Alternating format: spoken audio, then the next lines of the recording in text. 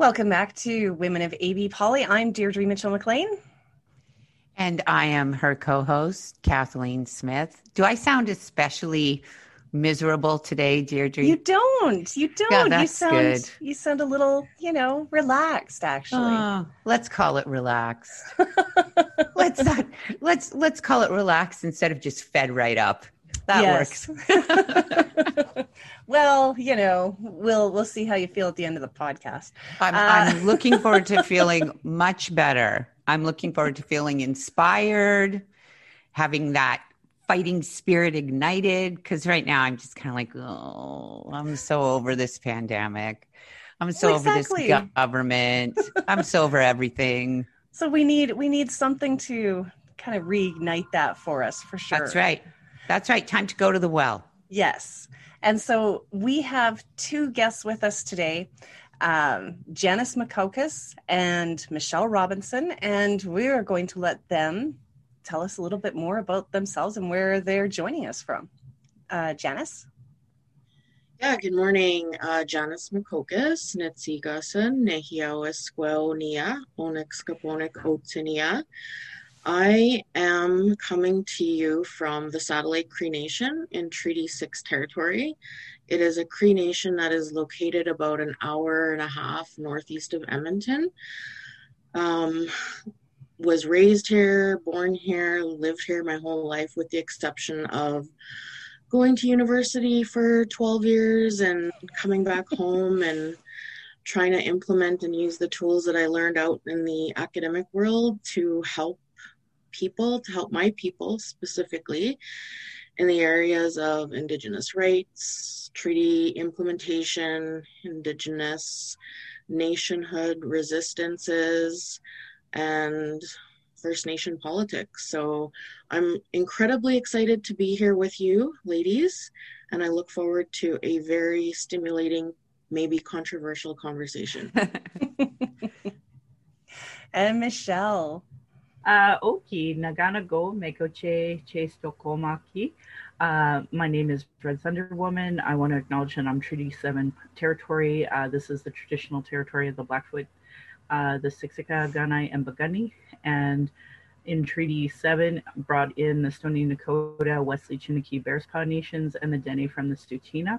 I always acknowledge all First Nation, Métis, Inuit status, and non as the caretakers of Turtle Island. I use she and her pronouns. And I want to acknowledge the massacre that happened in Quebec. Today's the anniversary. So thank you so much for having me on your show. I'm really honored to be here. So thank you. And thank you both for joining us. It's us. It's we who are honored. It's we, sincerely. Yes. And especially because one of the reasons that I was moved to start a podcast in the very beginning is because I enjoyed listening to podcasts where I got to learn something. And we are going to take this to a whole other level today because we're going to learn a lot. And we discussed this beforehand. We have to start really, really far back here to get the foundation of what we're going to talk about. Just a few years. Yeah, just a couple of years. Go back a few years. 150 years. Yeah, just a couple. Yeah. And so we're starting at probably the middle, but still, let's start with what are treaty rights? Janice, do you want to start us off? Because I acknowledge that you have, your knowledge is beyond mine. And I would rather people hear it from you first. And then I just add what I think is witty sidebars, but usually, just add to what you're saying in that regards. But I think that you are the most knowledgeable on this topic in this room right now. Sure. So just by way of background for people to kind of know where I'm coming from when I'm responding and speaking to these issues, I'm trained as a lawyer in Canadian law. I've also trained with elders and our people in Indigenous laws. And I think that is a fundamental point and distinction that I want to make right off the bat, that there are two very separate and distinct legal systems in this country. And when treaty making took place and happened on these lands that our people refer to as Turtle Island. And we occupy now what's known as Northern Turtle Island, or what most settler people would call Canada. And in our specific region, particularly would refer to as Alberta. But when treaty making happened, there were two parties that came to the treaty, and they negotiated days. Indigenous peoples came with their own laws and legal systems that were fully intact for hundreds and thousands of years, and utilized those laws and processes to enter into the treaty with the Queen's people, who were represented by the treaty negotiators. And in those negotiations that took place, it was the understanding that the Queen's people, representatives of the Crown, came to Indigenous peoples to ask for permission to settle on the lands. Some of the terms of those agreements are referred to in the written text of the treaties that we have, but Indigenous peoples would suggest and argue that a lot of the terms of those agreements were oral and they weren't captured in the written text of those agreements. And we always argue that the oral terms are just as legitimate as the written text. And in fact, the terms of the treaties, a lot of them were oral. So those terms of what our relationship was to be here is contained in the negotiations of some of the journals by Alexander Morris that were written in books, but also they're kept in the minds of a lot of our elders, and they're transmitted generationally through stories and detailed accounts of what took place at each of the treaty signing areas. And I could go on, but as a starting place, I think it's important to recognize that there's two nations that came to the party to negotiate terms of how they were going to live together in these lands occupied and known as Alberta and Canada, but what Indigenous peoples refer to as Turtle Island. Some of that I remember learning, mostly that a lot of it wasn't captured properly. I think that's a fantastic foundation.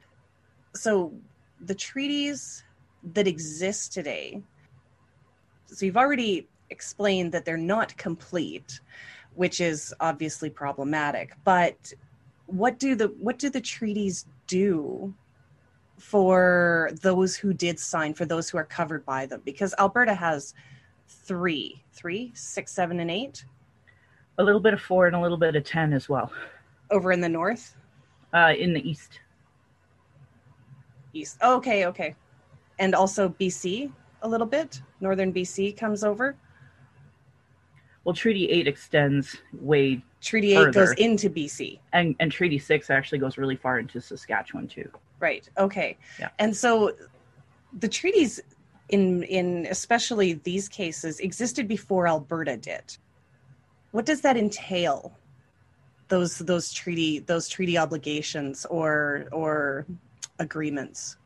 The treaty obligations, as set out through the agreements that were made, and you notice I'm not saying signed because I am going back to the fact that what is contained in the written text isn't the full scope of what the treaty promises and obligations are. So I always make a point to not refer to just the written text. And so I say entered into treaty. Treaties were made because that encompasses both the written and the oral.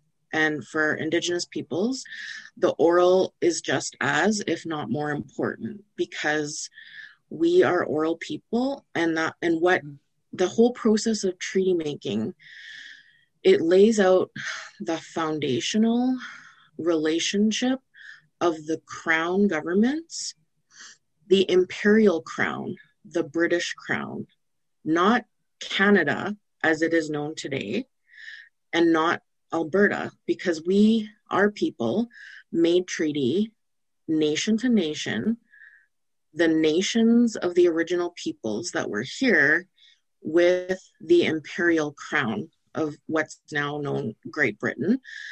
And that is a lot of the educational pieces that get kind of lost in the rhetoric or the erasure of Indigenous peoples' histories. And I think that is fundamental piece of information that people need to think about and remember, is that there were two nations that made treaties. Nations make treaties, not a province and a state as Canada is known today, nations. And so if we go back to the three main treaty areas that exist in what is now known as Alberta today, there's Treaty 6, which was made in 1876 with adhesions. There's Treaty 7, 1877, and there's Treaty 8, 1899. And you notice the dates on those pre-exist the development and creation of Alberta, 1905. And so when we talk about, the current politics happening here in Alberta, I just find it so fascinating and interesting how we go from the establishment of treaties made between nations to somehow people and parties talking about separation that, with a region that didn't even exist before the development and establishment of treaties here. So it's a fascinating, interesting concept happening in political discourse. And as I watch it unfold sometimes on the news, on Twitter, social media, where have you, I just think it's just a reflection of the need for education here. And it just, to me, it speaks to the mass amount of education required here. Yeah. It's like somehow this history just, appeared, and we're in 2020 and talking about separation from a province that you legally you can't separate from because these treaties bound this relationship here. Right. So I do have a question on that, Janice. I agree with you completely that education is important, and we're not doing enough even in our public school system at the grade school level to educate our children. I see the separation rhetoric from the far right, but then I see a lot of lip service from progressives as well. And it's common amongst progressives, and I'd even say centrists and a minority faction of conservatives, to recognize that especially we here in Edmonton are on Treaty 6 land at the beginning of events or, as an invocation. But I'm consistently amazed at how many of those same progressives who will just say that, we'd like to acknowledge we're on Treaty 6 land, have no idea what it means. They give lip service to it, but if you ask them, okay, now explain to me what that means and why that acknowledgement is important, they have no idea. Because we're, even on the left, we're not really educated on that topic and about how just saying it isn't enough. We have to honor it and acknowledge it fully, because just saying it doesn't do anything to fix the, I want to say, the ongoing infringement upon those treaties. Yes, there's, exactly. There's a lot of head nodding. Yeah, and to go back to Deirdre's question about, some of the obligations and the elements of what those promises entailed, it speaks to our people agreed for the newcomers, for the settlers to live here on this land with terms and conditions. And some of those terms and conditions were that we would continue to live our way of life, which we refer to as inherent rights. And on top of those inherent rights were promises that many people call treaty rights or treaty promises. So we had everything intact that we had before the treaty was made, in addition to all of the treaty promises and those obligations that were negotiated. And those are the terms and conditions. Some of those terms and conditions, the main ones that people know of are hunting, fishing, trapping, harvesting medicines, but there's also education, healthcare, and many other things that to this day, the Crown has failed miserably to acknowledge and implement. And in my area of work, many First Nations across this country, not just Alberta, have consistently been making the statements that the treaty rights and the relationship are unfinished business because they have not been implemented to the full extent that they were intended to be. So there's one treaty partner that's benefiting immensely, and there's another one that isn't. And that is the original peoples and nations of these territories and lands that we occupy and we live on. And I think, Kathleen, when you're talking about education and the roles of treaty peoples and peoples that benefit and are party to that treaty, it's incredibly important for our treaty partners, settlers, the people that came here, to understand what that treaty is so that they can honor, live up to, and fulfill what those obligations are. And that's why I try to do as much education as possible on treaties, because it's the foundational relationship that guides everybody's reason for being here and to live on these lands together. And without knowing what that relationship entails, that's how we get into these very dangerous political rhetoric statements, very dangerous political discourses, very dangerous political party ideologies that create this us and them and division amongst the original peoples that live here, that have a responsibility to take care of the land, that have a responsibility and obligations to fulfill certain things through our own legal and lawful practices. And the settler governments and the parties that occupy Canadian and provincial political parties and what those stand for. I just want to make a point too about the education, really specifically because, first and foremost, Janice, I think you speak so eloquently on treaty, and I'm always grateful to hear you speak on these issues because I learn. And I try to, I can't go to school and learn what you're saying, unfortunately. I've found in students who have poli-sci degrees or students who have graduated from law school who have law degrees, I find that even in the industry that I was in, geomatics, they actually, nobody talks about treaty. Nobody talks about the Indian Act. So those things then end up being a major part of impact on our lives, but never the settlers. So, it's so insidious to not have that education, not just, from grade school, but right in these academic institutions where, geomatics should be really explicit about, treaty rights and Indigenous rights, but it's actually the opposite. It's complete erasure. Same in law school, same in poli-sci, not acknowledging the Indian Act. So it's really insidious, the lack of education and how it permeates through all of these institutions. So when you have someone who have spent $50,000 on their, poli-sci law degree, believing they're ready to lead the country. They really are ready to be a great colonizer, but they're certainly not prepared to understand, the law of the land and Indigenous inclusion and Indigenous rights and inherent rights. That is where we really end up having a lot of those problems. And that's what I try to speak out, is that systemic racism.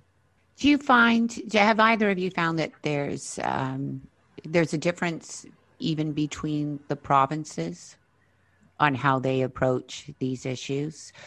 Just from my own personal experience, having grown up in BC's Fraser Valley and on the West Coast, I grew up in a part of Canada where First Nations and Indigenous culture is interwoven into our daily lives. I mean, just as an example, when you fly into Vancouver Airport and you get off that plane and walk through the airport, throughout the airport, there are gorgeous pieces of Indigenous art. The moment people come into Vancouver, they are exposed to the importance of Indigenous culture for that area of Canada. And when I came from there to Alberta, it was a culture shock for me.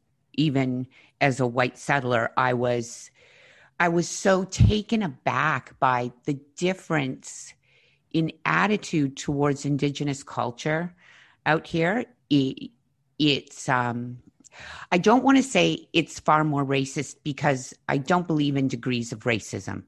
I believe there's racism. I would say that out here, it's more culturally accepted to be racist against Indigenous and First Nations persons, which was shocking for me. And I've had friends, Indigenous friends, come out from the West Coast to live in Alberta and not last very long here and go right back home because of the extreme difference in the cultures. And we're neighbors. I can't get over this. It's our next door neighbor. And yet it's entirely different there than it is here. Do we think this is a conservative thing, or is it a prairie thing? Because it's kind of different in Manitoba too. I mean, I lived in Manitoba for 6 years. There's a different approach there too. Is this a regional thing?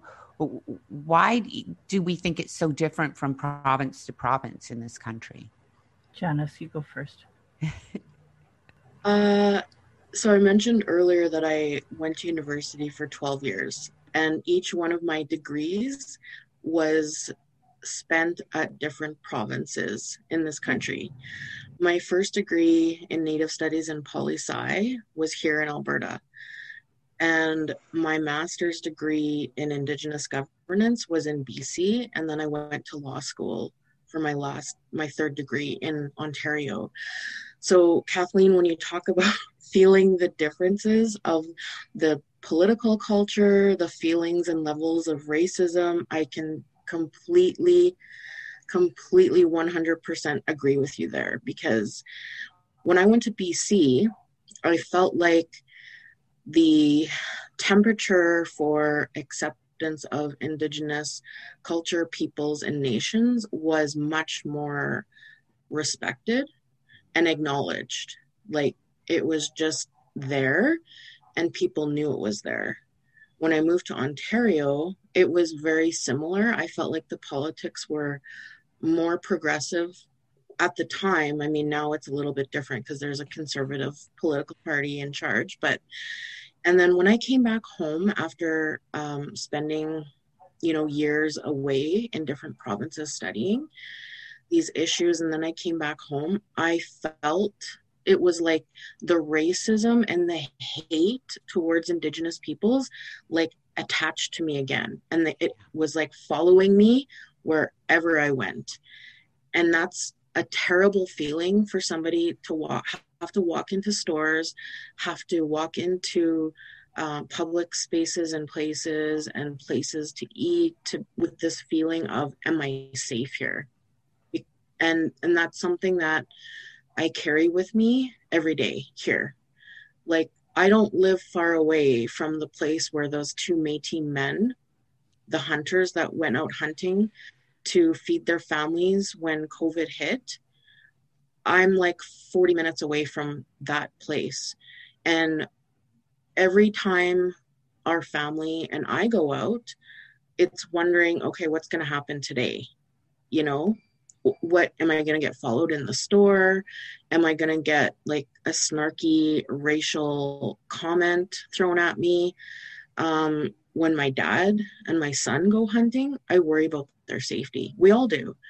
And how terrible having to live like that, you know. And to circle this conversation back to the treaty relationship, remembering that the terms and conditions of the treaty to allow for settlement to take place here was based on the fact that our people would be able to continue to live their way of life, which includes being able to hunt for food to feed our families.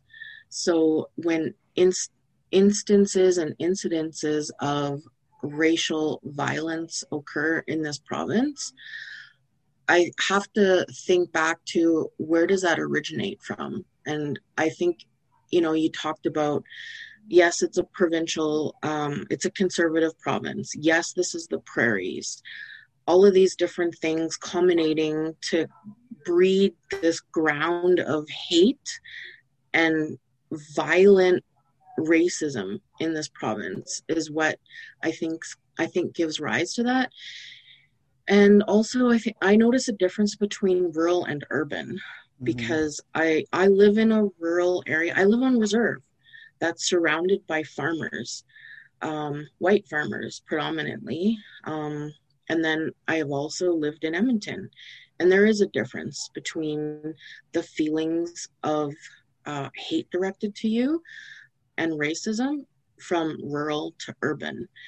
And we know, being politically inclined women and taking an interest in politics in this province, that most of the rural areas are taken up by conservative seats. So you go look at the ideological policy decisions that particular party promotes and has held, and it's not a coincidence that the level of hatred and racialized violence and experiences directed towards Indigenous peoples occurs predominantly in rural areas, rural Alberta, and attach that to the narrative of ownership of land. And this is my land, this is my territory. And going back to what Michelle was talking about, the erasure of Indigenous stories, the erasure of Indigenous histories, and how all of these elements create this, thing, making it easy and just easier to have this hateful environment directed towards Indigenous peoples. And I don't want anyone to think that I was saying there's no racism in BC. That's not what I'm trying to say at all. I was just trying to point out that there's more embracing of Indigenous culture in BC. And because of that exposure from a very early age, people are more inclined to embrace those cultures and care about those cultures. I mean, I spent my formative years on a Canadian Army base where the street I grew up on was Cowichan Lane. The street my friend lived on was Esquimalt. Like everything, even in our small town of Chilliwack, everything was about marrying Indigenous culture, not appropriating it, but marrying it into our communities. And so coming to Alberta and the time I spent in Manitoba, it was shocking for me. The vast majority of my extended family are Cree, and they live in La Ronge in Saskatchewan. So I've been exposed to Indigenous culture and the racism most of my life. My first husband was Métis. My eldest son is Indigenous as a result of his father being Métis. It's shocking to me that we have an entire province where white people still aren't getting it, and worse than that, don't want to get it. So, Michelle, I'm wondering, how do we go about I don't want to say fix it. How do we go about making change for the next generation? How do we ensure that they at least start to get it? It's interesting. Right now, I'm working on a project of trying to get Langevin School's name changed. So we talk a lot about Indigenous being in STEM. I was before I had my daughter. And, I would love to put her in a science school because she wants to be a marine biologist. But the science school in Calgary is Langevin School. Langevin's the architect of Indian residential schools. Mm-hmm. So, it's a bit of an issue. And, the Prime Minister was able to change Langevin Block right there in Ottawa, which is right across the street from the House of Commons, for those who don't know. And, after a lot of pressure from, the Indigenous community, they changed Langevin Bridge to Reconciliation Bridge. And it's only one way, by the way, which I find hysterical. It's like the one viral TikTok I have is pointing that out. Anyway, the irony. Yeah, the irony is right. So, it's a hard conversation to have. When I was running politically, when I ran for municipal, at the time they put up the Beaufort Towers. Those are structures on the west side of the city coming in on the number 1 highway. And it's actually Indian burial sites, structures that were appropriated by a white man in New York that got paid $1 million to put that up. And so I kept trying to talk about it, but the troll conservatives who talk about, let's defund the arts, they were the ones who got most of the voice. And, Janice had brought up earlier some of the division that happens. And, what would happen is that I would talk about how inappropriate that is. And they would, the city of Calgary would bring out their, 2 Indigenous people that they pay or that they have a relationship and say, well, we're going to make peace with it, and not give any context as to how that relationship works, but allow them to speak for me, right? That bigger conversation. And I always find it really interesting. So back to Kathleen's point about the youth understanding, I think the youth get it. I have 3 settler kids who really want to change the name Langevin. 2 years ago, the Calgary Board of Education got over 400 letters, and the chair just dismissed it and said, it's just, a pet project from a teacher. That's why this happened, and that this will just blow over. And my understanding is that they also think that this Black Lives Matter movement's just going to blow over. So good luck with that. Yeah. So we have this Calgary Board of Education committee that's focusing on anti-racism, and apparently they have a wonderful report that's coming out. And I'm really concerned that the predominantly white folks that are our school trustees are just going to blow it over, and much like other reports and inquiries that have recommendations, just not implement them because they have the power to not care. So I would say that, the older generations are stuck in their, I can't possibly be racist because I grew up in the Northeast mentality. But at the end of the day, the youth, they get it. And I think that there's going to be some push from them.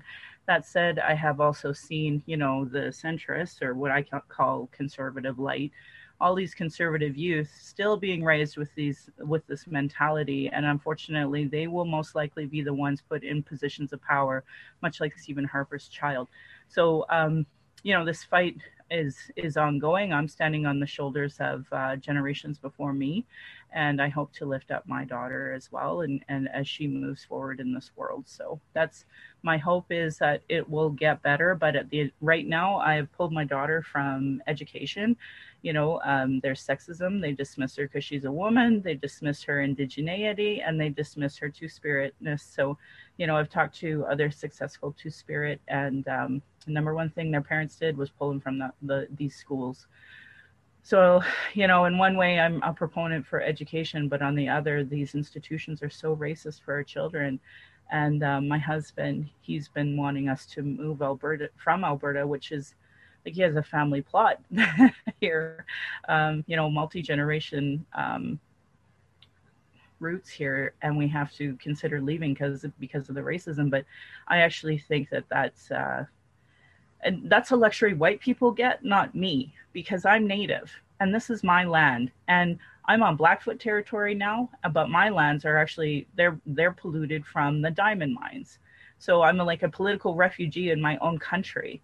And so I don't know how to really say like what's next, because I mean, we ultimately voted in a conservative government that purposely said, oh, this Indigenous education we're going to sidestep, and we're going to implement old school settler colonial belief systems and elevate.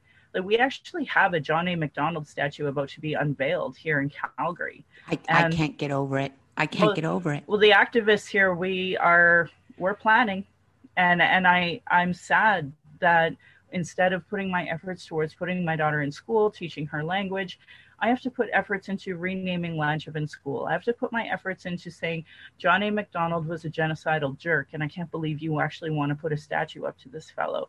We have another statue right by the Bow River that Mount Royal University artist actually took one of those old colonial statues that didn't mean anything to anybody and reworked it to have like birds coming out of the top. So that there's no acknowledgement of who this old colonial jerk was.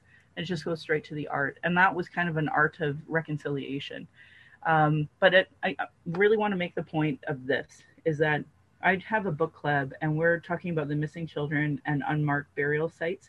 This is Truth and Reconciliation Commission Volume 4. And in Alberta today, we have a lot of private farmers that farm over Indian residential school grounds. And we talk about land back. I think Janice would eloquently be able to talk about wanting to share this land in equal value. And I got to say, we have to start like really dissecting Alberta and going, this was Indian school. This was an Indian residential school. These grounds are sacred, and we need to make them as such. And right now, I went to go to one, and it's on private property, and the farmer wouldn't let me pass to go to those grounds. So, and this is a problem all across Alberta, but also across the country. We need that land back for no other reason to honor those graves. And I can't believe that any farmer would think it's appropriate to just farm over this history. But that's because our education system and our political system dehumanizes those lives. That's what it comes down to, right? And I have to be honest, I knew of the existence of residential schools. I had no ideas of the horrors, and I still kind of get a little choked up about it, but I had no ideas about the horrors until, as a legal secretary, I worked on files for claimants. I worked on the files of survivors. And to this day, their stories haunt me and terrorize me at night. They wake me up in my sleep. I'm traumatized just from reading what we did to these children. And I can't imagine the trauma the survivors lived with, their families lived with, what their families lived with when their children were abducted and kidnapped from them. And the fact they have to exist in a society, in a province, with a government that won't acknowledge those horrors fully. It's our responsibility as settlers, colonizers, white people to fight for that recognition on behalf of those children. And people shouldn't have to read the legal files. People shouldn't have to hear firsthand stories from survivors to get it. What we did was horrific. There is no excusing it. There is no rationalizing it.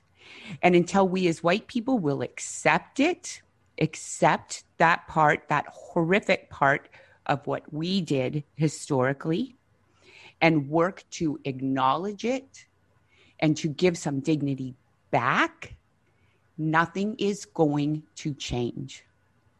And I really hope that white people, especially colonizers, settlers, understand that this is our responsibility.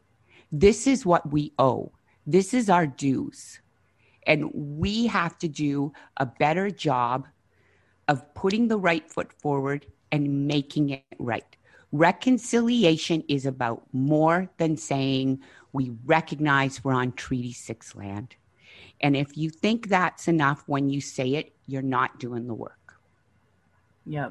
And the foundation laid out from the Indian residential school continues today. So our children are still being apprehended, and we are still living this ongoing genocide as a result of the foundation of that. So, you know, there's a bigger picture there too when our own public officials deny genocide. Janice, I should give you space too. Yeah, I'm so glad that you talked about that, Kathleen, because after I completed law school and articling, I went to work at a law firm where the sole practice of the law group that I was working in was the residential school claims. And the amount of horror, the stories, it really infuriates me when I hear people just say, just get over it, or it couldn't have been that bad. Let's just move on. How the hell do you move on when there were policies and laws intentionally created by lawmakers, both federally and provincially, to kill off Indigenous peoples? And the mindset of people that carry that thinking, it still permeates today. And that is what feeds into the racism and the stereotyping that literally kills people. Like, I'm exhausted of having to defend, protect, justify against the, legislation, policies that are racist or divisive or whatever else. And that's when we need allies and non-Indigenous peoples to come in and step in and get in the front and take some of this on, because this, to live with having to recover or get over residential schools, to then deal with the trauma and the intergenerational trauma, trying to recover from that, to then having to defend and protect lands and oppressive policies, racist policies, and to just live. Imagine, I just always say, I wish somebody would walk a day in our shoes to see the struggle, like really. And for the people, the Indigenous peoples that do, make it or whatever, it's an everyday struggle. And I think about, my son who's 6. I think about all the other children in this world. And I think there has to be a better future for our children. And when I think about hope, I think about our children. I want our children to be able to understand each other, to understand that we're human beings, to understand that we can live together in this country, in these lands, in a way that the original intent of those treaties meant for us to learn from each other. Our peoples were supposed to learn from settler peoples and vice versa, but so far it's been so one-sided on this agreement, where settlers, white people, have benefited, have imposed learning systems, education, policies, all of these things onto the lives of Indigenous peoples. And there hasn't been this reciprocal learning, this mutual respect that has taken place. And it's that simple. It's that simple. Mutual respect, mutual learning, live together in harmony, peace, and friendship. Like, think about how simple that is, but why is that so difficult to implement?